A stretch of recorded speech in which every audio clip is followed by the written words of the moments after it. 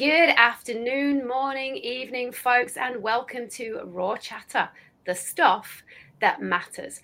And I have got an amazing guest for you today, folks.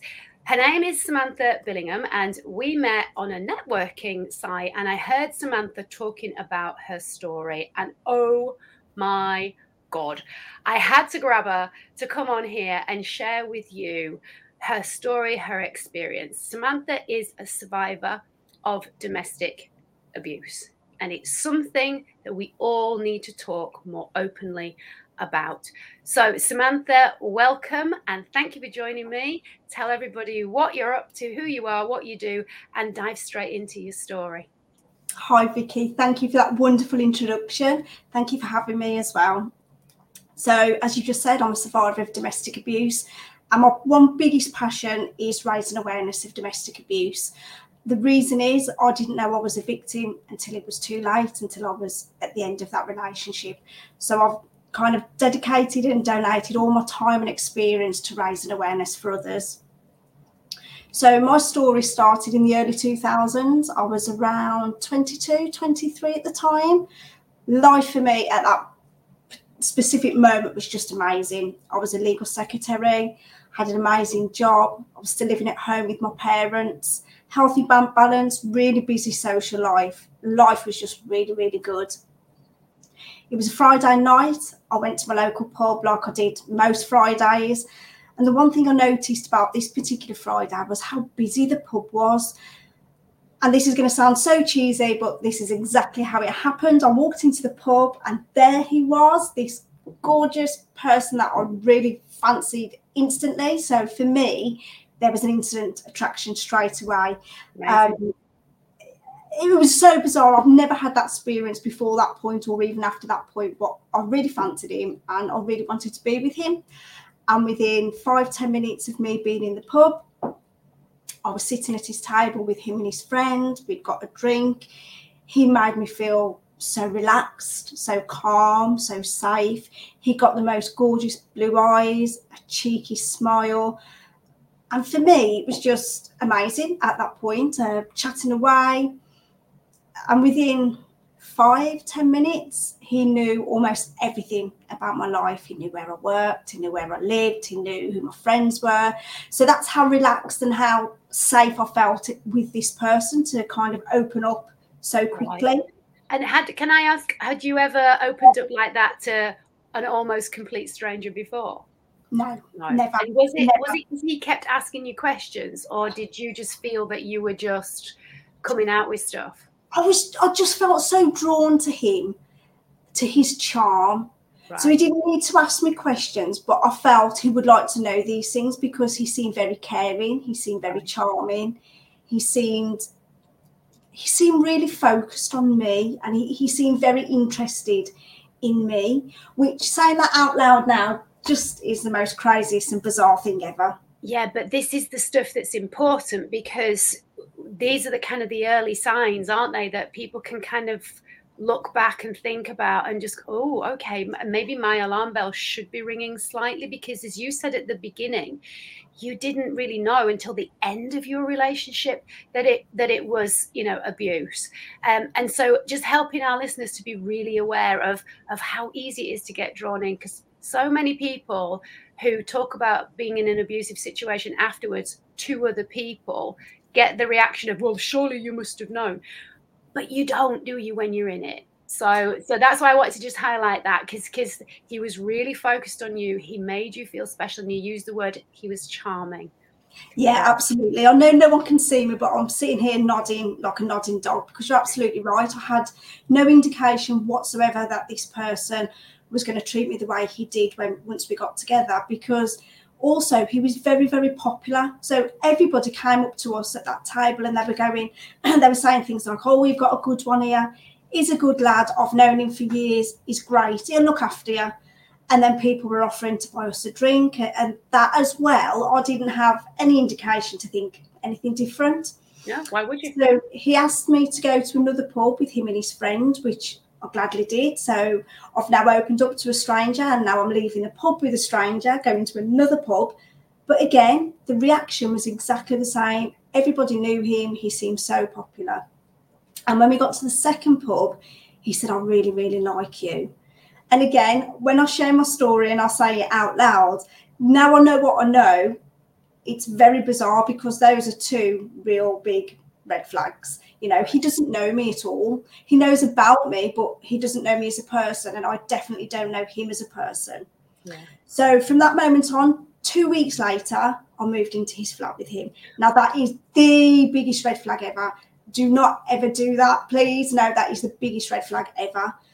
But even then, when I moved into his flat with him, he was still the same as when I first met him. Right. So there wasn't any alarm bells at all. It seemed perfectly normal and natural. To me, he was very caring and very charming. But looking back now, and now I know what coercive control and controlling behaviour is, all the signs were there from the beginning. So the first thing that I remember was the isolation. So it started off as we were sitting on the settee one night and he said, don't go and see your mum tonight. If you love me, you won't go. And it's when everything's new and exciting anyway, and you do want to spend time with people, whatever relationship you're in. And I thought, yeah, I won't go. I didn't realise that once I didn't go that particular time, I saw my mum less and less, because whenever I tried to make contact with her, there was always consequences that I had to pay, whether that was physical or verbal. So he cut me off from my family very, very early on. But because they're so clever, as well as charming, you don't see it as that control. You sort of see it as, he's caring, he wants to stay with me, he wants us to, be really comfortable and watch the telly. So that was kind of the first sign. And then the second one was, I remember going out with a girlfriend and I'd got dressed up, short skirt, nice top, and I remember him calling me a fucking slag, saying, where the fuck do you think you're going dressed like that? You're only going out to draw attention to yourself and for other men to look at you. You don't need to do that now. You've got me. Wow. And I remember looking at him and I was a bit like shocked. But again, I wasn't putting anything together at this point because it just seemed odd. I went to the pub. It was less than 10 minutes away from the flat. Walked into the pub, got a drink, sat down, and then my phone, I was just bombarded with so many phone calls, text messages, voicemails.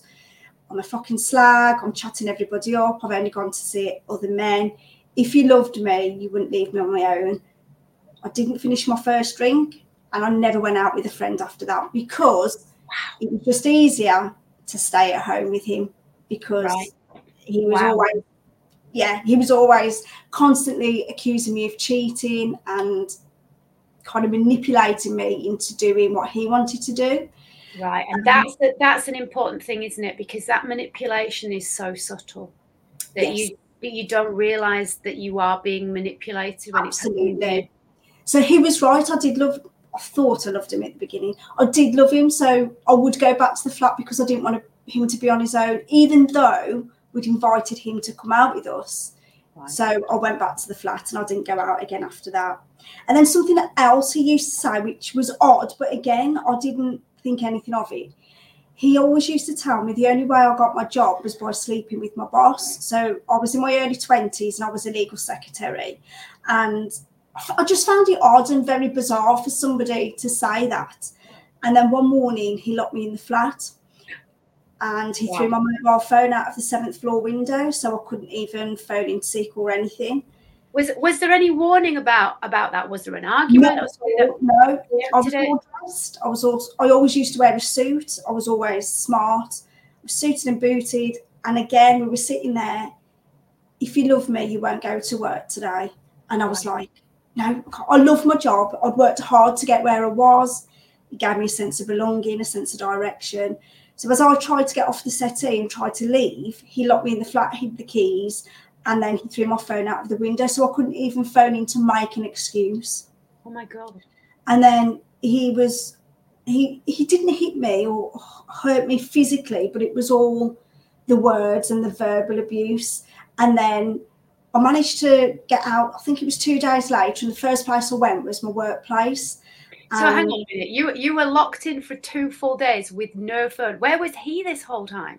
So he used to go out. He was an alcoholic. So his life was exactly the same as when we met. His life never changed. So when he went out to the pub, he'd go out all day. He'd go and visit his mom. He was very close to his mom, like I was with mine. But it was okay for him to do those things, but I couldn't. So I couldn't do any of the normal things that I did before, because if I did, trust me when I say there was always a consequence. I'd always have to pay. Tell us what you mean, because you said that a little bit earlier, that if you saw your mum, there would always be verbal or physical consequences. What do you kind of mean by that? What sort of things would he say or would he do? So one of the examples was later on in the relationship. I remember him waking up to go to the toilet about 2:30, 3 in the morning. My phone is on the bedside table, and I've got this awful feeling that he's going to ring my phone. So obviously, just saying that out loud, that's really bizarre. Why would somebody ring your phone when you're actually there? That's exactly what he did. He rang my phone, and because my phone was on silent, because I've been phoning my mom secretively, he phoned it, and I couldn't make it ring loud enough or quick enough. He came in, he started screaming and shouting, "You've been phoning that fucking bitch again." He grabbed my phone, and again, he threw it out of the window. Simply because I'd had a phone call with my mom. You must have gone through a number of phones. Yeah, it was in the good old days when Nokias were around, but yeah, I did get through a few phones. But again, looking back, he's cutting me off from my network, because without a phone, I can't contact anyone at all. So when I went to my workplace and tried to explain what was happening to my boss, which I found really difficult, because I didn't really know what was happening behind closed doors either. So to actually explain it to someone else was really hard. And I tried to explain, and my boss just didn't want to listen, and I was instantly sacked. So I was sacked on the spot for having one day off in my whole career. And yeah, I was instantly sacked. Which for That's me, what got me with your story when I heard it. The worst part of the whole situation, because I worked really hard to get to where I was. Yes, I was young, but I worked really hard. I never had a day off, never late. I used to open up, did all my work, everything. I loved it. And for him to be the first person I made that disclosure to, and then to get that response, after that point, I never opened up to anybody else again, because I thought, what's the point? No one's going to believe me. No one's going to want to listen to me. So what's the point? Wow. So after that point, the offender I was with, he could control me 24/7, and that's exactly what he did. Every single aspect of my life was controlled. So, for example, going to the toilet, he'd stand outside the toilet door, looking at his watch. Who have you been phoning? Who have you been texting? I couldn't have a bath on my own. He'd always have to either literally be in the bath with me or in the bathroom. He'd always go through my phone, wanting to know who I was talking to. So I've got 3 older brothers, and he lives away, so I don't see him, but we were trying to arrange to go for a drink. So that's me and my brother.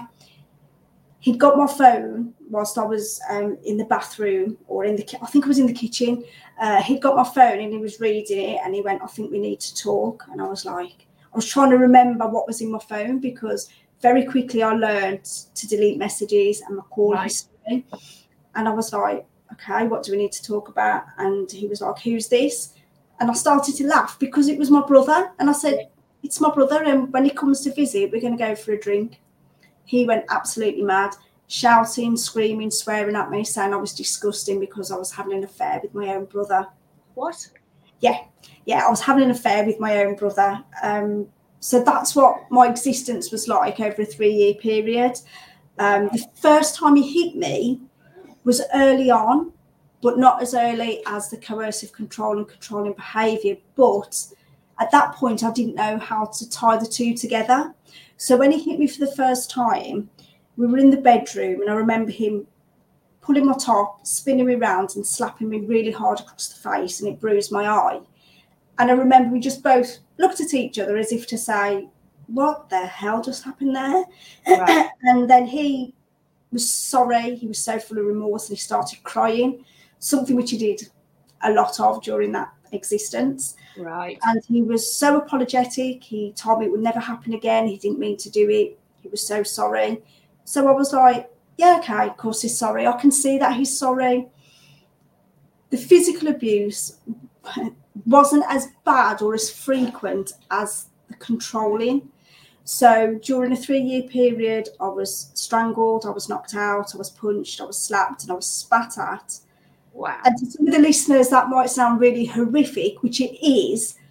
But for me, I could deal with that a lot better, because once it was done, it was done. It would hurt, it would sting for a while, but it was done and dusted. Whereas a coercive control and controlling behaviour was constant, and it was like a dripping tap effect. So every word that he said to me, I was fat, I was ugly, I was useless, they had a bigger impact on me than the physical side. And which it's makes a huge impact today.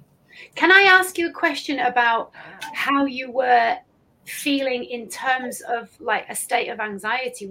Had you gotten to the point where you were always having to think about what you were saying and what you were doing?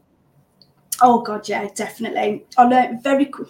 This might sound too bizarre to someone who's lucky enough not to be in this situation, but I always had to try and be one step ahead, and I always had to do things to try and stay safe.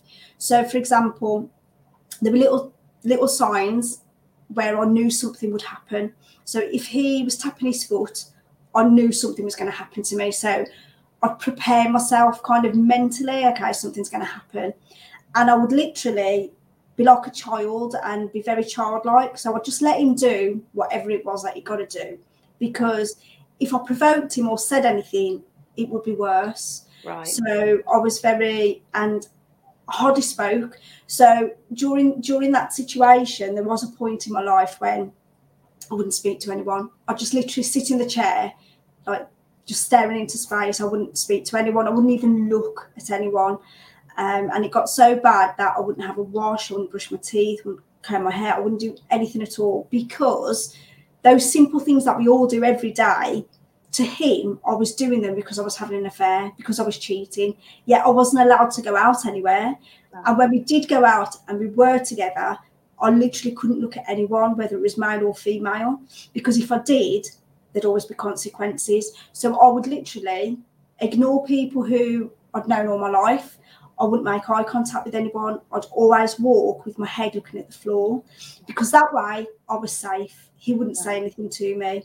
So I was always trying to be that one step ahead. I've always got to try and think, what do I need to do next to stay safe? So it's walking on those eggshells. It's not knowing when the next explosion is going to happen.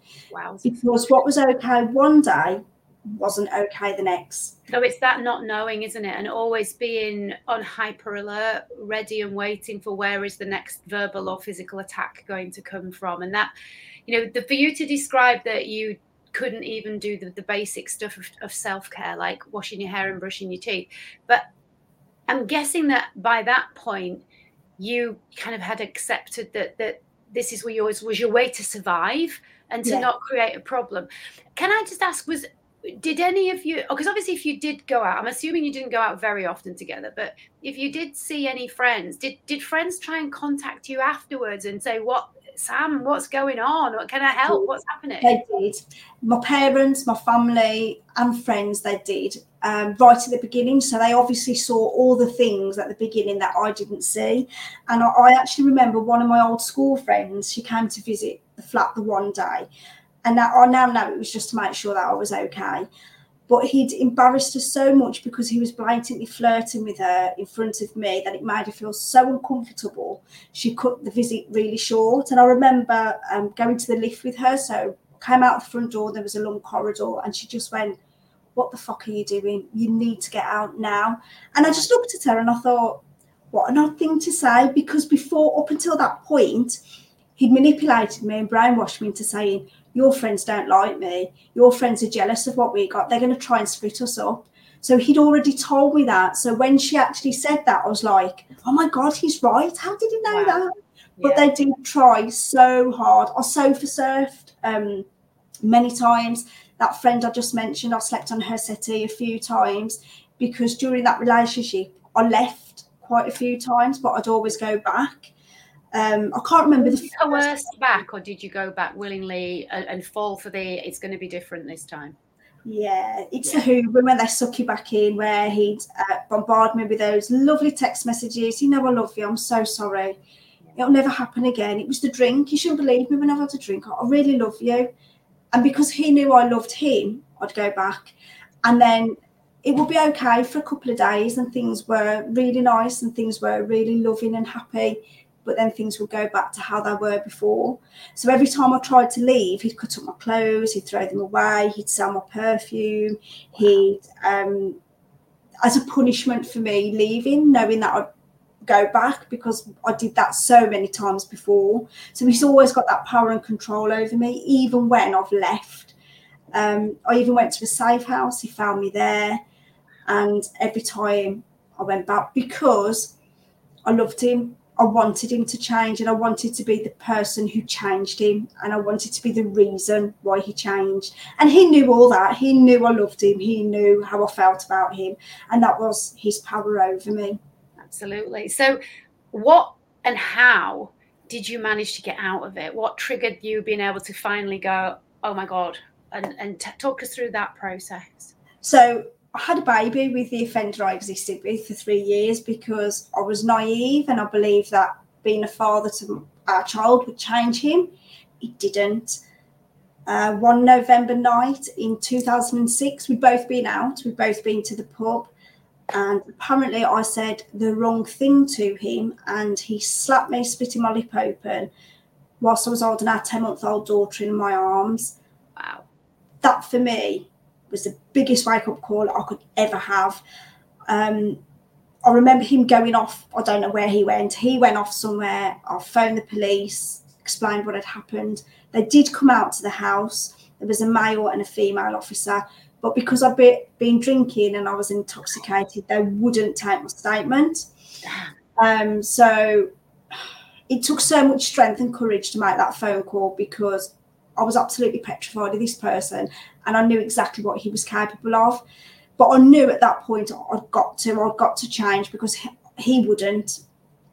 So he actually came back, I think it was the next morning, and I've got to try and carry on as normal as possible because if he gets wind of something different, then he's going to know I'm up to something. Right. So on the Monday morning, I got my daughter, I put her in the pram, and because the only place I could go on my own was shopping, I told him I was going to the shop. Is there anything you want? I won't be long. Went straight to the police station, made that final statement. And on the same day, I went to a firm of solicitors and instructed a solicitor for a non-molestation order. Right. But because they didn't explain the whole process to me, I didn't realise or understand that someone would come to the house, knock on the front door and actually serve papers to him. Oh, gosh. I wasn't allowed to answer the front door. So when somebody came knocking on the door, he's upstairs in the bed. Well, we're both upstairs. He looks out of the window, looks at me and shouts, "Who the fucking hell's that?" It's a male, a big burly male with a bandana on. And I'm like, I have no idea. I cannot open the door because if I open the door. So it took 2 days for them to serve the papers on him. Wow. And then it took him about 3 months to get in touch with me because he instructed his solicitor for contact and parental responsibility.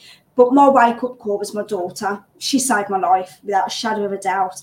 If I hadn't had my daughter, who's 16 this year, I would be dead because I had no reason to. I couldn't see a reason for me to leave when it was just myself, when it was just me.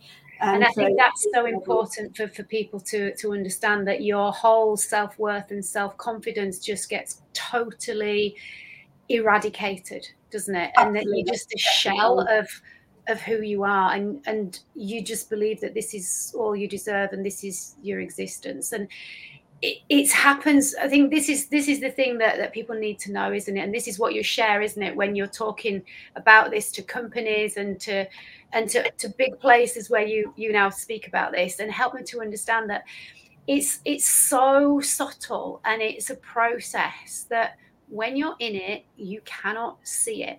And it's not because you're stupid and it's not because, you're not intelligent or you just aren't aware of it. They are clever. They've usually done it before. They're usually serial offenders. So they've gotten better and better and better at it. And it's usually somebody like you who's never been in a deep and meaningful long-term relationship before, because you are a perfect target for them. And the more skilled they get and the more you start to believe what they're telling you, suddenly now you're in it and you just don't understand. But for you, your daughter, like for me, my daughter was the reason for me to get free of my alcohol and craziness around food and body image and all that kind of stuff, and actually survive. And for you, it's sometimes we can't do it for ourselves, can we? No, definitely not. Somebody else. Yeah, absolutely. So when I was in the midst of it all, I genuinely didn't know. I'd never heard of domestic abuse, didn't know what it was. I'd never seen a post and nothing at all like that. And as you say, I do raise a lot of awareness on social media, because for me, I only realised when I was given a questionnaire, which I now believe was from Women's Aid. And I remember looking at this questionnaire, and if you answer so many questions, then you're a victim of domestic abuse. But it was so powerful for me because every single one that I ticked was all about controlling and coercive control. So for me, I broke down at that point because I just didn't realise how controlled I had actually been during that period of time. So I just remember breaking down. I was like, oh my God. And then you get that blame. Oh, I'm so stupid. Why did I let that happen? But it's never anybody's fault. Domestic abuse happens because abusers choose to abuse. Correct. We don't choose to be a victim. I didn't wake up one morning and say, right, I'm going to meet a guy and he's going to abuse me for the next 3 years. But they don't only brainwash and manipulate us. They do the same with our friends, with our family, with our colleagues, because for them looking in, we've got the perfect relationship. He's always helping the little old lady next door. He's always really polite. He's always really charming. And then when we find the strength and courage to speak out, people are like, not him, he's lovely, but I only spoke to him the other day. No, are you sure? Yeah. What did you do? You must have said something for him to do that. Right. And it's a complex cycle that unless you've been in it, you genuinely cannot understand, which is why... Which is so important, which is why we were flagging up the stuff right at the very start of our conversation, because you said everybody was flocking around him and, oh, you've got a good one there. He's such a really nice guy and he was obviously very popular. And you go to the second pub and they're saying the same stuff. And so, and you realise, hindsight is an amazing thing, that this is, you know, he's got this down to a fine art. Yeah. He absolutely has. He was a serial offender as well. So before I met him, he treated every single partner exactly the same. Right. So when I set up Soda in 2009, it started off as a Facebook page. And I didn't realise that, bizarrely enough, one of his ex-partners was following all the work that I did. Right. So he's got 3 other children by 3 different women, and then he's got a daughter with me. So my daughter's got half-brothers who she met about 3 or 4 years ago. Right. And through that meeting, we ended up going to an event where his ex was. And we had a very brief conversation. And I remember saying to her the process and how I left, what happened. He split my lip open and I left. And she just looked at me, her jaw dropped, and she went, that is exactly the same as what happened to me. And I also know there's another mom, and it was exactly the same. She was holding their son and he punched her and blacked her eye. So his process and his controlling and his behaviour was exactly the same. And I also know that he was in relationships after me and he was exactly the same with them as well. So they are very clever. They are very manipulative. And it is a process. And in the work that I do, we actually talk about the cycle. Because sometimes people think it's a one-off or it's just a domestic. If domestic abuse was as easy as society thinks, then we'd all be okay. Because a lot of people say, you know, oh, if they ever hit me, I'd leave and things like that. It really isn't as simple as that at all. But everybody's an expert on something that they've never experienced, aren't they? Very Let's true. face it. Yeah. So tell people now, because I mean, you said that you started SODA, which stands for Survivors of Domestic Abuse, as a Facebook group originally, but now it's so much bigger than that, isn't it? So to let people know what you're up to, how they can get in contact with you if they need to, and how you can help other people and companies to be aware of this stuff. And let's start talking more. Yeah, so tell us all the good stuff. So I'm all over social media. I'm on Facebook, Twitter, LinkedIn, and you'll always find me raising awareness of domestic abuse, because I think that's really, really important. As we've said, there's a lot of people in that situation who don't know that they're being abused, because domestic abuse is about power and control. It's not always about the physical side that we often focus on. So I set up Soda, as you said, it started off as a Facebook page. So I've actually got an online support group with over 800 people, men and women, all across the country. It's a safe haven for them to come together without judgment. They can share their stories, they can ask questions, they can ask for support.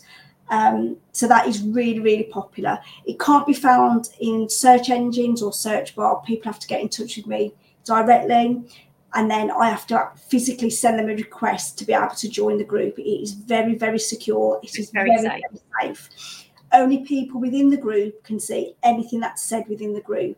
And there's also an option to post anonymously as well if people need to. I've also got an awareness page, which is open. Again, that's on Facebook.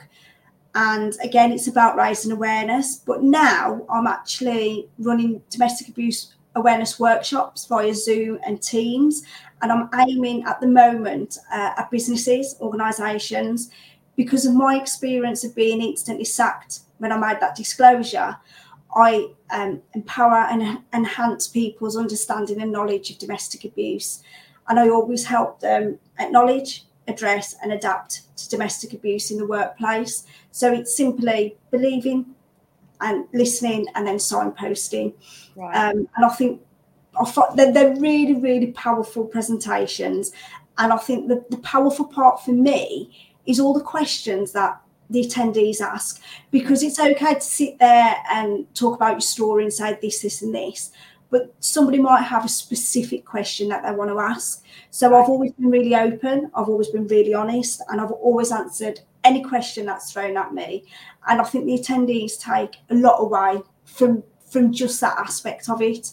It gives them a real understanding and in-depth knowledge of what domestic abuse feels like. Brilliant. And this is such important stuff. So your experience of being instantly sacked, I know we're talking back in the early 2000s here, but that's not the point, because my guess is that would probably potentially still happen in a number of companies today, because people just don't understand what goes on and how they can support you, and that you need supporting, because when that lifeline for you was taken away, that really kind of escalated things to a whole new level, didn't it, for you? Definitely. It took away everything: your independence, your ability to earn money, your ability to socialize with just different people, and that really closed down your world significantly. So we're going to put all of the links to how people can connect with you on Facebook and on LinkedIn. And have you got anything else that you'd like to share with people to wrap up with, Sam? Yeah, absolutely. I'm really, really excited about this. As I've said throughout this whole interview, my main passion is raising awareness. So I'm really honoured and humbled to be working with a theatre production who are based in Liverpool. They're called Perception Theatre. They are amazing. And Soda and Perception are working together, and we're producing a mini-series of domestic abuse awareness, little mini-series. So what we've done is some of the brave survivors in my online support group have shared their story. Obviously, there's no names, no locations or anything given. It is purely their story. And we're having actors and actresses actually playing out their story. So this can go on social media and be shared to raise that awareness. So I'm really excited about that. So that's within the next few months, that'll be, and we hope it's going to be piloted in Liverpool, and then we're hoping to bring it to the West Midlands and tour around with it. So we're hoping to put it on at our local town hall.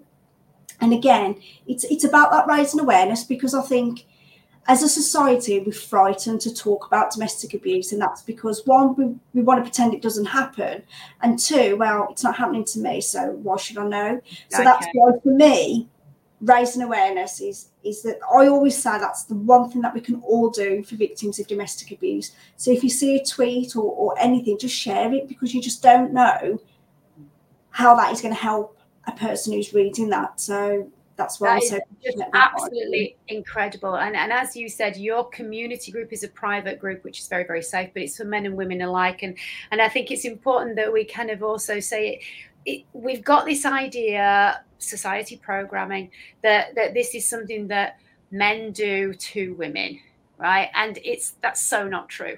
It can be same-sex relationships. It can be that women are the instigators, and this whole idea that this is what it looks like is just so off kilter of what it actually is all about, isn't it? That Absolutely. the awareness is the most important thing, and the fact that you're bringing it into theatres and taking it around towns and actually letting people feel that they can start a conversation. Whereas at the moment, I think, as you say, it's such a taboo subject. And that's why I wanted to do this podcast, because what I'm trying to bring is let's get rid of all these taboos that are out there about stuff that we shouldn't talk about, because lack of education is the key. It's not about information, it's about education and understanding. And we can only get that, can't we, by listening to people and asking questions, which is exactly what you do. Yeah. Absolutely, yeah, definitely. I just wanted to say as well, just talking about the male survivors, in my workshop, I actually we have a discussion, and the question is, what do you really think of when you hear the word domestic abuse? So, and a lot, some of the answers that I've got on my slides are, we do think it's a man hitting a woman. And I did one yesterday with West Midlands Ambulance Service, and somebody reminded me of that horrible image that we always see on social media, where there's a woman sitting on the settee and she's got her hands over her head, and there's a man and he's got obviously his fists coming down on her. And for me, that is a huge barrier, because there are so many people in a relationship that are being abused, but not physically. So they don't know that they're in an abusive relationship. They won't make that phone call. They won't ask for help, because that image isn't portraying what they're going through. So that's why it's really important, as you say, to have these conversations, to get them out there so we can help save lives. That's why we do what we do. Absolutely. And Samantha, long may you keep doing it. And let's just hope that we do start to get more and more awareness, not just across the UK, but globally, because this stuff is not talked about because it tends to go on behind closed doors. It's very secret. And it's about time we started blasting open them closed doors and talking about all of this stuff.